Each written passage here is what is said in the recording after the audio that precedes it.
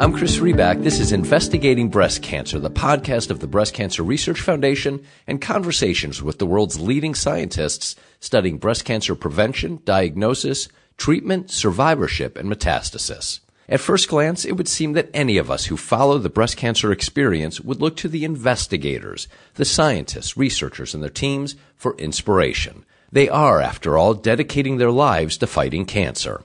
In this conversation, you'll hear the opposite. To listen to Dr. Gabriel Hortobadji, you hear the inspiration and insight that he and his teams gain from the grace of breast cancer patients, in particular, people who have triple-negative breast cancer and their families. You'll also hear about the unique, novel research that Dr. Hortobadji and his colleagues are doing to investigate resistance to various therapies and ways to develop combination therapy to overcome the resistance. This was a powerful, thoughtful, hopeful conversation with a scientist who knows, as he says, that the patient is the most important player on the team. More about Dr. Hortobadji. He's a professor in the Department of Breast Medical Oncology at the University of Texas MD Anderson Cancer Center. He's also, not insignificantly, the chair of the BCRF Scientific Advisory Board. Among his many honors and positions, he has served as past president of the American Society of Clinical Oncology, as a member of the U.S. National Committee for the International Union Against Cancer, on the National Cancer Institute's Breast Cancer Progress Review Group, chaired the steering committee of the Breast Health Global Initiative, and, well, the list could go on. Before our conversation, though, an ask from me to you. I hope you like these investigating breast cancer conversations, and if so, I'd appreciate if you'd take a moment, go to iTunes, and if you're so moved, leave a 5-star review. The ratings really matter. They go a long way to helping other people find the podcast. Thank you for considering my request. Okay, that's it. Here's my conversation with Dr. Gabriel Hortobadji. Dr. Hortobadji, thank you so much for joining me. I appreciate your time. Thank you for having me in this program. To begin, congratulations. You are now about 6 or 8 months into your run as chair of BCRF's Scientific Advisory Board. Is it what you thought it would be? Well, I have been involved with this organization since the inception, so I've seen from inside the evolution of the SAB, and it's clearly an honor to take the next step in being charged for a while. What's your mission for the board? Or I'm not sure how long your term is for, but what are your goals? How might you hope that your time is remembered? The BCRF is a somewhat different organization, and it is run less formally than many other granting agencies. And by that I mean that while most other agencies just publicize a granting mechanism and let investigators take the initiative of applying and proposing projects, we invite people who have already demonstrated success in breast cancer research, and on the basis of their track record, we ask them to apply. That is quite different. It's a totally unique model in America or around the world, for that matter. The Scientific Advisory Board evolved from a small nucleus of people who were involved with Claire Norton and Evelyn Lauder in the development of this organization, and therefore the activities of the Scientific Advisory Board are less formal than other organizations where people might go through an entirely different process to join. Having said that, all members of the Scientific Advisory Board are fairly senior and fairly well known on the basis of their scientific contributions to the field. So the stated original objective of the Breast Cancer Research Foundation and therefore of the Scientific Advisory Board is to eliminate the suffering caused by the diagnosis and development of breast cancer in the universal population. And in order to accomplish that, our purpose in the Scientific Advisory Board is to recruit the top investigators, not only within the United States and elsewhere in North America, but the rest of the world, because cancer doesn't have borders, and of course science does not have borders. So our function is to identify those people who should be supported by BCRF, and with that support, move the needle towards prevention and cure of breast cancer. And when cure is not possible, then amelioration of quality of life and better control of symptoms, whether physical, psychological, or otherwise. What an incredible opportunity and responsibility, obviously, but it feels from your description that it allows somebody like you to go beyond the work that you're already doing. I mean, you've already obviously dedicated your life to the mission that you just described, helping reduce or eradicate the suffering that occurs from breast cancer. And it's almost a way to go beyond yourself and identify the other researchers, scientists who are doing extraordinary work, maybe work in other forms of cancer, and find ways beyond your own research to help fight the disease and help address the problem. At least that's how I'm interpreting part of what you're saying. I don't know if that's how you view it. Oh, absolutely. So all of the senior members of the Scientific Advisory Board have had decades of experience and dedication to this particular project and to breast cancer research at large. So throughout those decades, all of us have come in contact with the great majority, if not all, of the most recognizable and most accomplished investigators in the field. Yeah. And we view our function as not only identifying those that we know about, but also those who are emerging and who are the next generation of investigators, because eventually, we will have to pass the baton on to the next group of people who will continue after we are history. And that, of course, means continuously interacting with other investigators in the field and identifying people through our own collaborations, through attendance at meetings, through reading journals, through roundtables, discussions, conferences, congresses, and whatnot. And in the process, we also try to balance the BCRF portfolio. By that I mean that there's no organization that has infinite resources. So we need to manage the resources that BCRF is able to raise in the most efficient way. And if we have, let's say, 200 funded investigators, we do not want to spend the resources on 175 of them doing the same thing.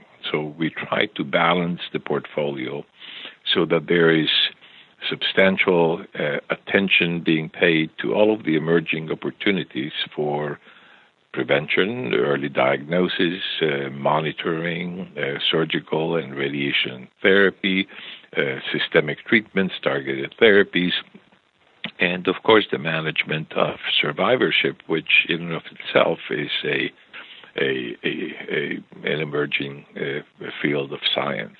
Yeah. So all of that requires continued discussion.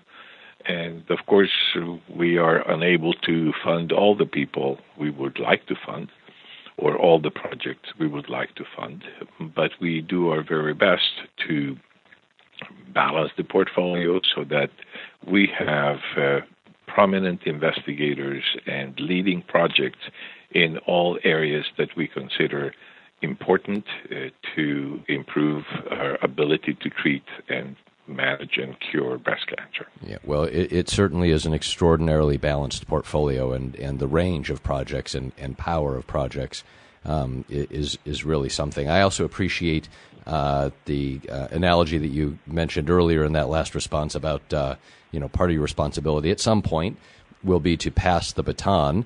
Unfortunately for you, or maybe fortunately for you, I should say, that time is not yet.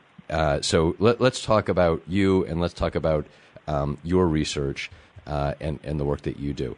In reading about you, I came across a very intriguing statement that you made a couple of years ago. You said breast cancer is the prototype for cancer prevention. What did you mean by that? What I meant by that is that the observations that we have made in the course of managing breast cancer over the past 40, 50 years have led to new directions in treatment that not only satisfied the need for improving curative treatment of primary breast cancer, but also opened doors to preventing additional breast cancers. So let me expand a little bit on that. Yeah. Once you have one breast cancer, you have a certain finite risk of developing another breast cancer, a second or sometimes a third breast cancer. And that varies depending on certain risk factors. So, for instance, if you have totally average risk, you're an American-born and raised woman, then you would have about a 1 in 10 chance of developing breast cancer if you survive and are cured from your first breast cancer.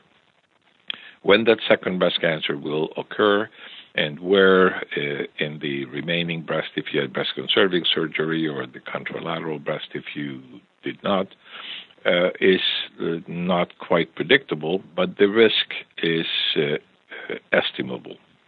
Now, if you have a strong family history of breast cancer, you're a carrier of one of the gene mutations, or you have such a strong family history that you have multiple siblings, first cousins, first-degree relatives in general, then your risk is substantially higher.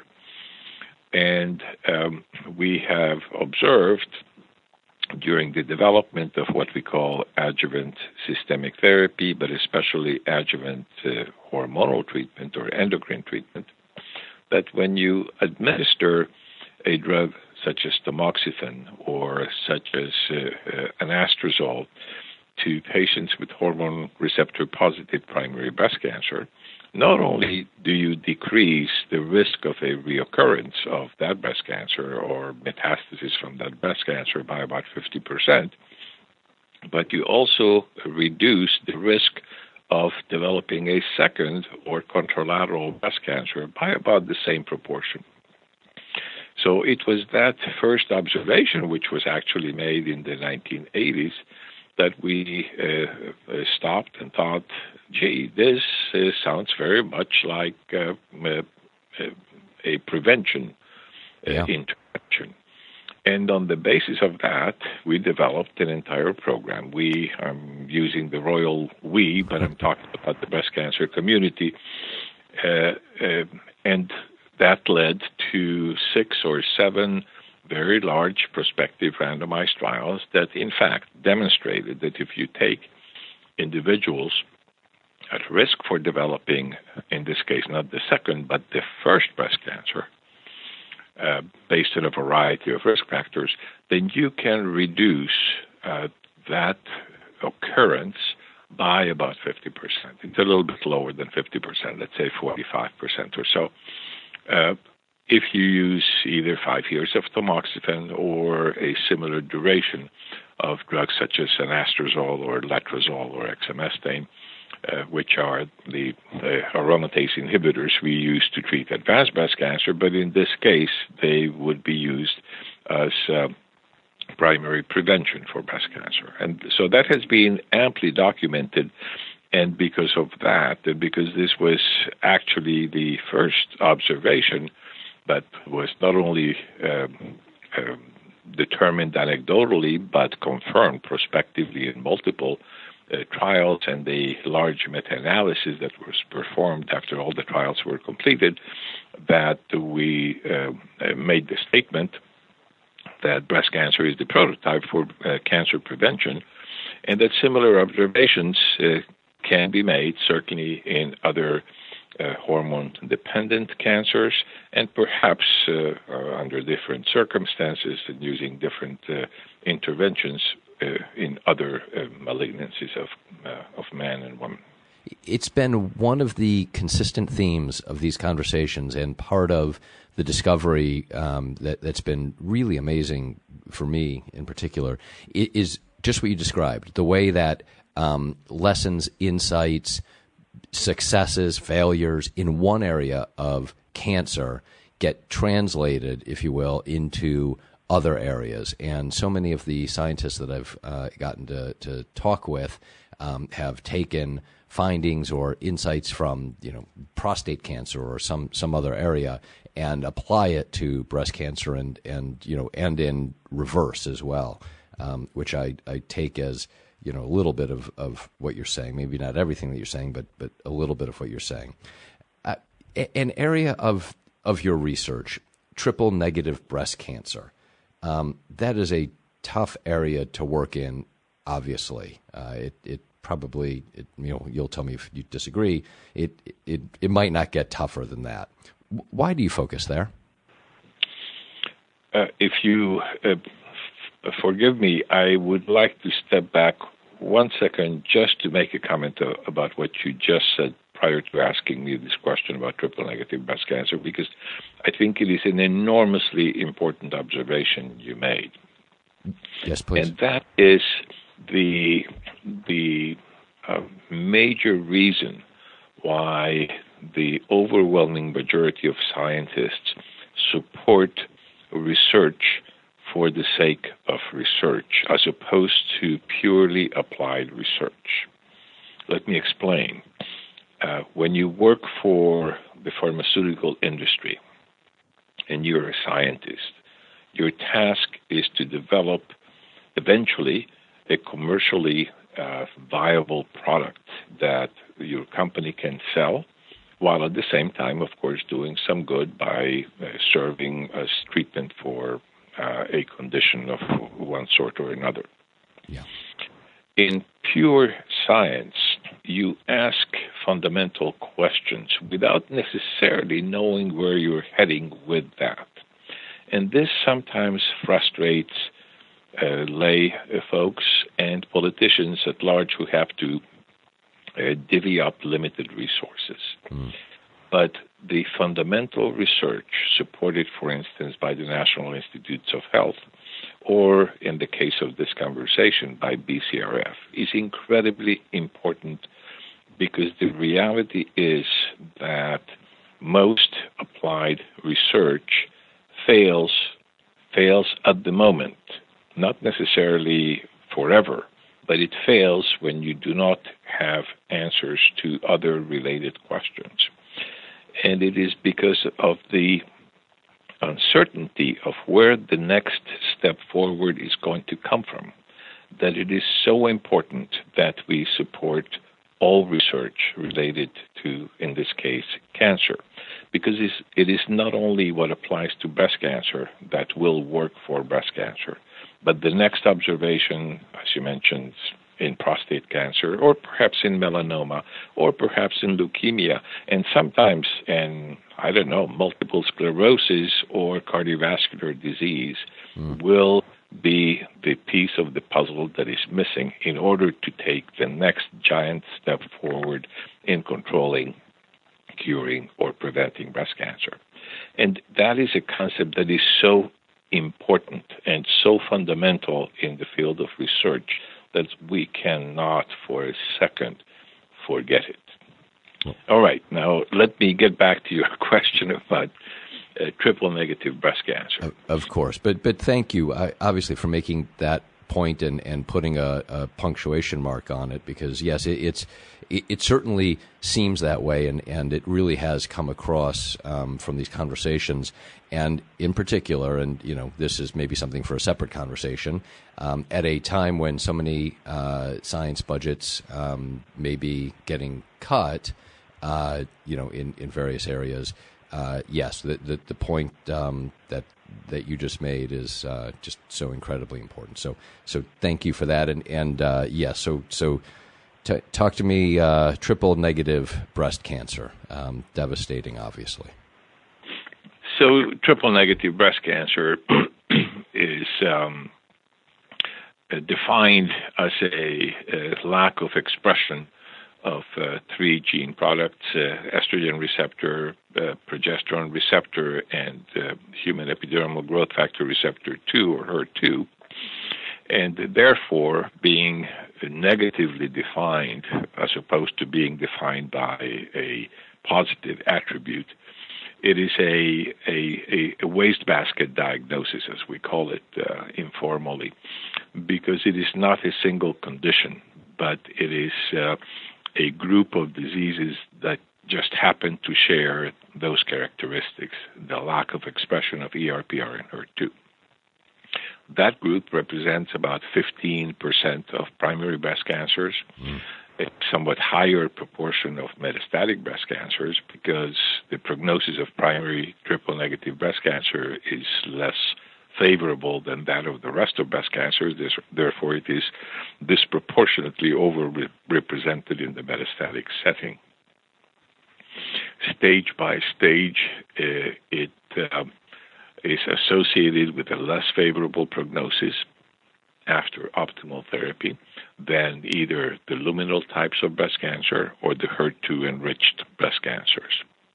And to a large extent, that is related to the fact that we do not have a single effective targeted therapy to use, as opposed to the luminal cancers, where we have multiple targeted therapies, including all the endocrine agents and CDK4/6 inhibitors and mTOR inhibitors and PI3 kinase inhibitors, etc. And in the HER2-enriched population, where anti-HER2 therapies such as monoclonal antibodies and tyrosine kinase inhibitors and antibody-drug conjugates have made an enormous difference.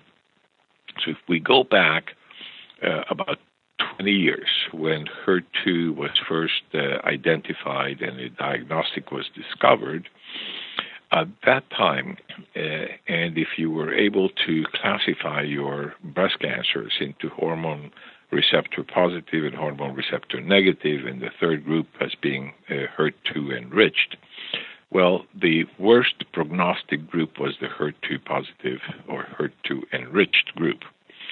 The second worst prognostic group was the triple negative group, and the best prognostic group was the hormonal sensitive or the hormone receptor positive group.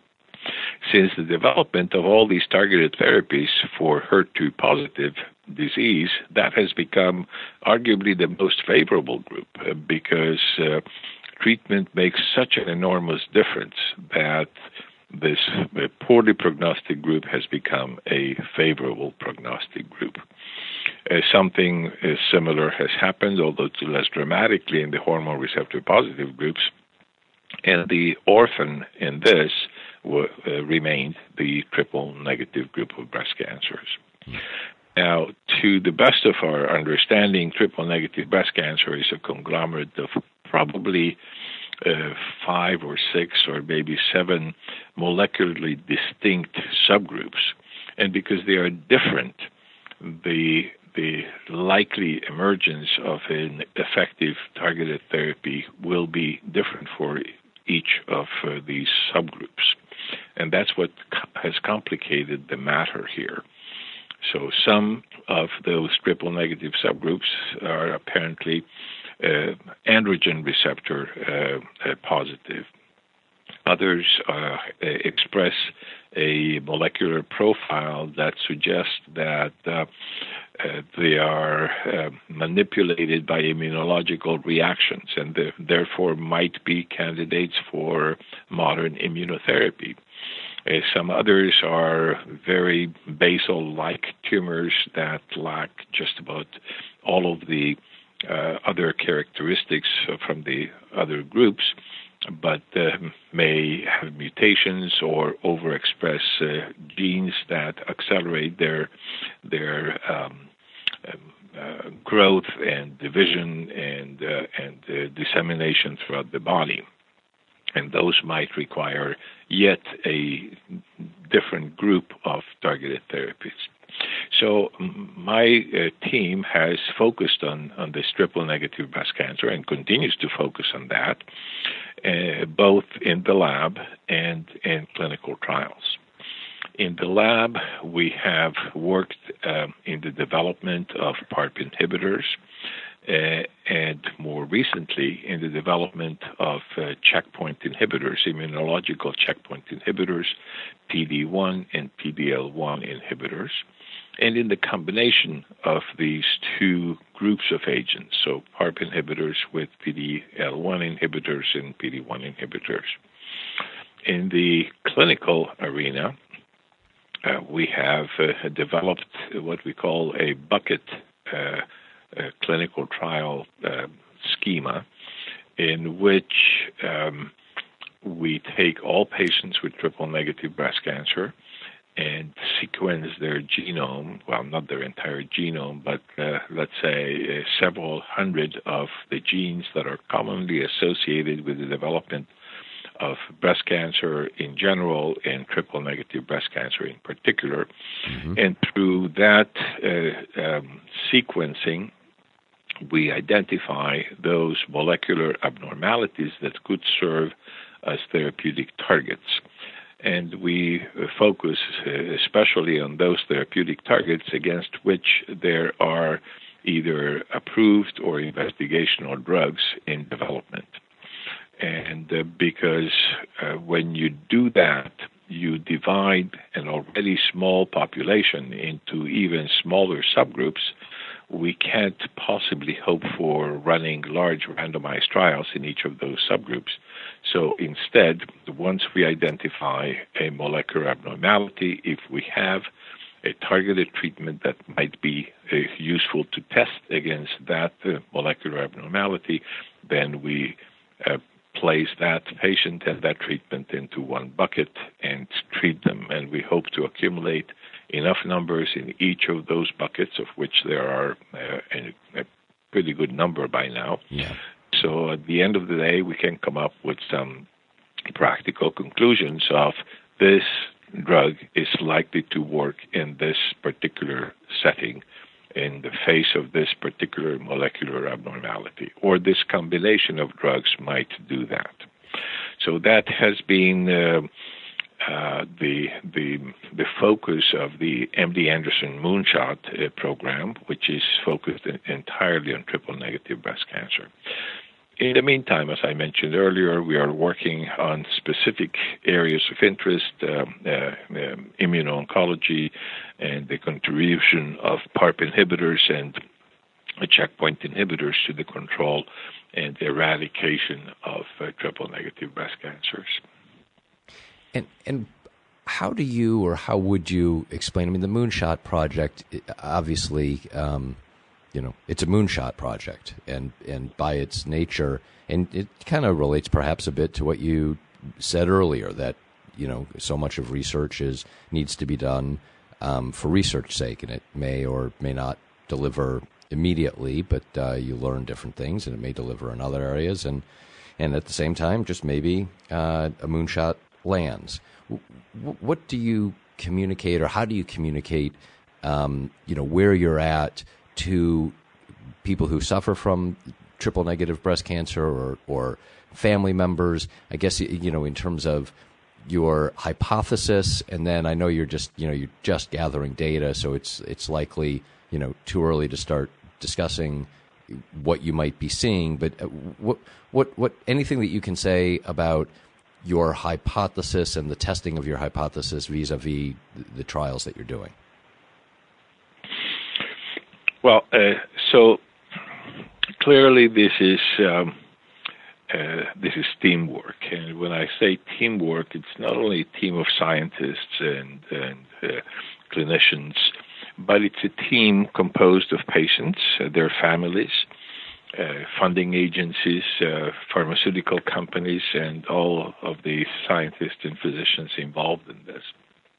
So we consider that we are the patient's partners in this enterprise because, the patient is the single most interested party in this theme. Yes. And we are their agents. So once you understand that position in the team, then you realize that you have to be very transparent about what you do. So whenever we see a patient with triple-negative breast cancer for the first time, we spend a fair amount of time, we meaning the physicians and also our clinical team, the nurses, nurse practitioners, clinical pharmacists, etc., to make sure that we impart as detailed in education about what triple-negative breast cancer is all about, the limitations of our current treatment, what is realistically achievable with state-of-the-art management today, and what we are hoping to get to in the process of developing novel treatment. And in that process, then we explain why we need to do certain things. So, for instance, we tell them about what we understand about the molecular biology of triple-negative breast cancer. What we already know are the major molecular abnormalities, the p53 mutations, the EGFR overexpression, the PI3 kinase mutations, certain pathways that are dysregulated, and so on, without trying to drown them in scientific gobbledygook, but so as to tell them that we already have made a certain amount of progress in understanding in greater detail and greater depth what we think makes a triple-negative breast cancer such an aggressive disease. And then we take the next step saying, but we hope that in the process of attacking those molecular abnormalities we already know about, we can take steps to understand what else treatment accomplishes. And for that, we need to do a second biopsy so that after we start your treatment with, let's say, an anti-EGFR antibody, that we know what happens 2 weeks or 2 months later. And we can correlate that to the clinical response as well as to the molecular changes that take place. And only by doing this systematically will we learn why certain treatments based on a solid scientific hypothesis work and why other treatments based on equally solid scientific hypotheses do not work. And then we will understand mechanisms of resistance. We will understand why certain molecular abnormalities are passenger abnormalities and not drivers of the behavior of triple-negative breast cancer. So in that sense, then we develop this partnership with patients. And I can tell you that our experience has been that patients are rather excited about being part of this team, and they are very willing to push forward with not only our recommendations, but they're making suggestions about why don't you do this too, so that we can contribute to knowledge in addition to benefiting from the evolving treatments that you are developing. So it's been quite exciting to see this, because I remember as recently as 10, 12 years ago, when the conversations in our major oncology meetings were along the lines of physicians discussing among themselves that, patients would never go for having to biopsy them again because biopsies are such horrible things to do. And it turns out that when you ask patients and you explain to them why you want to do a first and then a second biopsy, and they understand what you are trying to accomplish, they are much more aggressive than most physicians would be. So it's been an interesting evolution. Now, over the past 10 years, I would say that a distinct majority of oncologists, both in community practice and in the research community, have come around and are much more accepting of what we need to do in order to understand what our treatments do and how our cancers evolve throughout treatment. Well, it's so interesting to hear about, and it's got to be very inspiring for somebody like you and for the other research, all the medical practitioners. I mean, you described these patients as the the primary player, and surely they are part of a club, part of a team that they never wanted to be on. But I would imagine that what I'm hearing from you is they see not all of them, but the ones that you're talking about and the ones who are able see a cause that is perhaps bigger than themselves, and the opportunity to almost literally give something of themselves for other people and for the research. And that's got to be incredibly humbling and inspiring for somebody like you. One of the very interesting things that I have learned throughout my career, and I must just mention here that I learned something from every patient I see. It is truly an amazing process. One of the things I learned, and it took me years and years to understand it, is that I always thought that cancer was and is a horrible disease. It can be disfiguring. It can cause an incredible amount of suffering and symptoms and pain and of course expenses, and it leads people into bankruptcy, and many still die of it. So I always thought of it as this horrible, absolutely horrible thing that had incomprehensible raison d'etre. And yet I saw time and time again and heard from many of my patients that cancer had made them better people. And it was hard for me to understand. I tried to put myself in their shoes, and I would imagine that if I developed breast cancer, I would be angry, I would be frustrated, I would be really crying out for why me, and how could this happen to me, and just lash out at everything and everybody around me. And very few of my patients do that, if any, because being faced, and this, I'm just synthesizing to you many years of trying to understand this, trying to face a potentially lethal diagnosis, it refocuses their mind.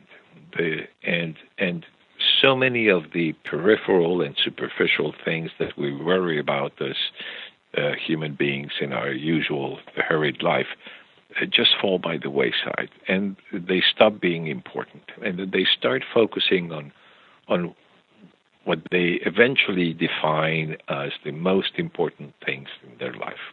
And those become, to a large extent, relationships. So family, friends, children, grandchildren, and so many of the other annoyances just stop being important, and they just sort of disappear. And by making that transition, that transformation into focusing on what is really important in life, they become better people. And in that sense, they are better people than those of us who treat them, because we still carry that baggage of focusing on minor things, and the minor irritants in life. And this has been an incredible phenomenon, and understanding that is totally humbling. That is such an extraordinary insight, and I can only imagine to experience that level of grace and see it in action, and perhaps so regularly as you do. That's that really must change one's view and open some eyes. Thank you so much for the conversation. Thank you for the work that you do and your team does every day. It's an honor and a pleasure to be involved in something that is more like a hobby for me. In retrospect, I would have done it even if I didn't get paid for the work I do, and it has been incredibly rewarding. That's terrific. We'll make sure that the powers at the Anderson Cancer Center don't know that you would actually work for free. We'll try to make sure that. but your point is understood. Thank you for your time. My pleasure. That was my conversation with Dr. Hortobadji. My thanks to Dr. Hortobadji for joining and you for listening. To learn more about breast cancer research or to subscribe to our podcast, go to bcrf.org/podcasts.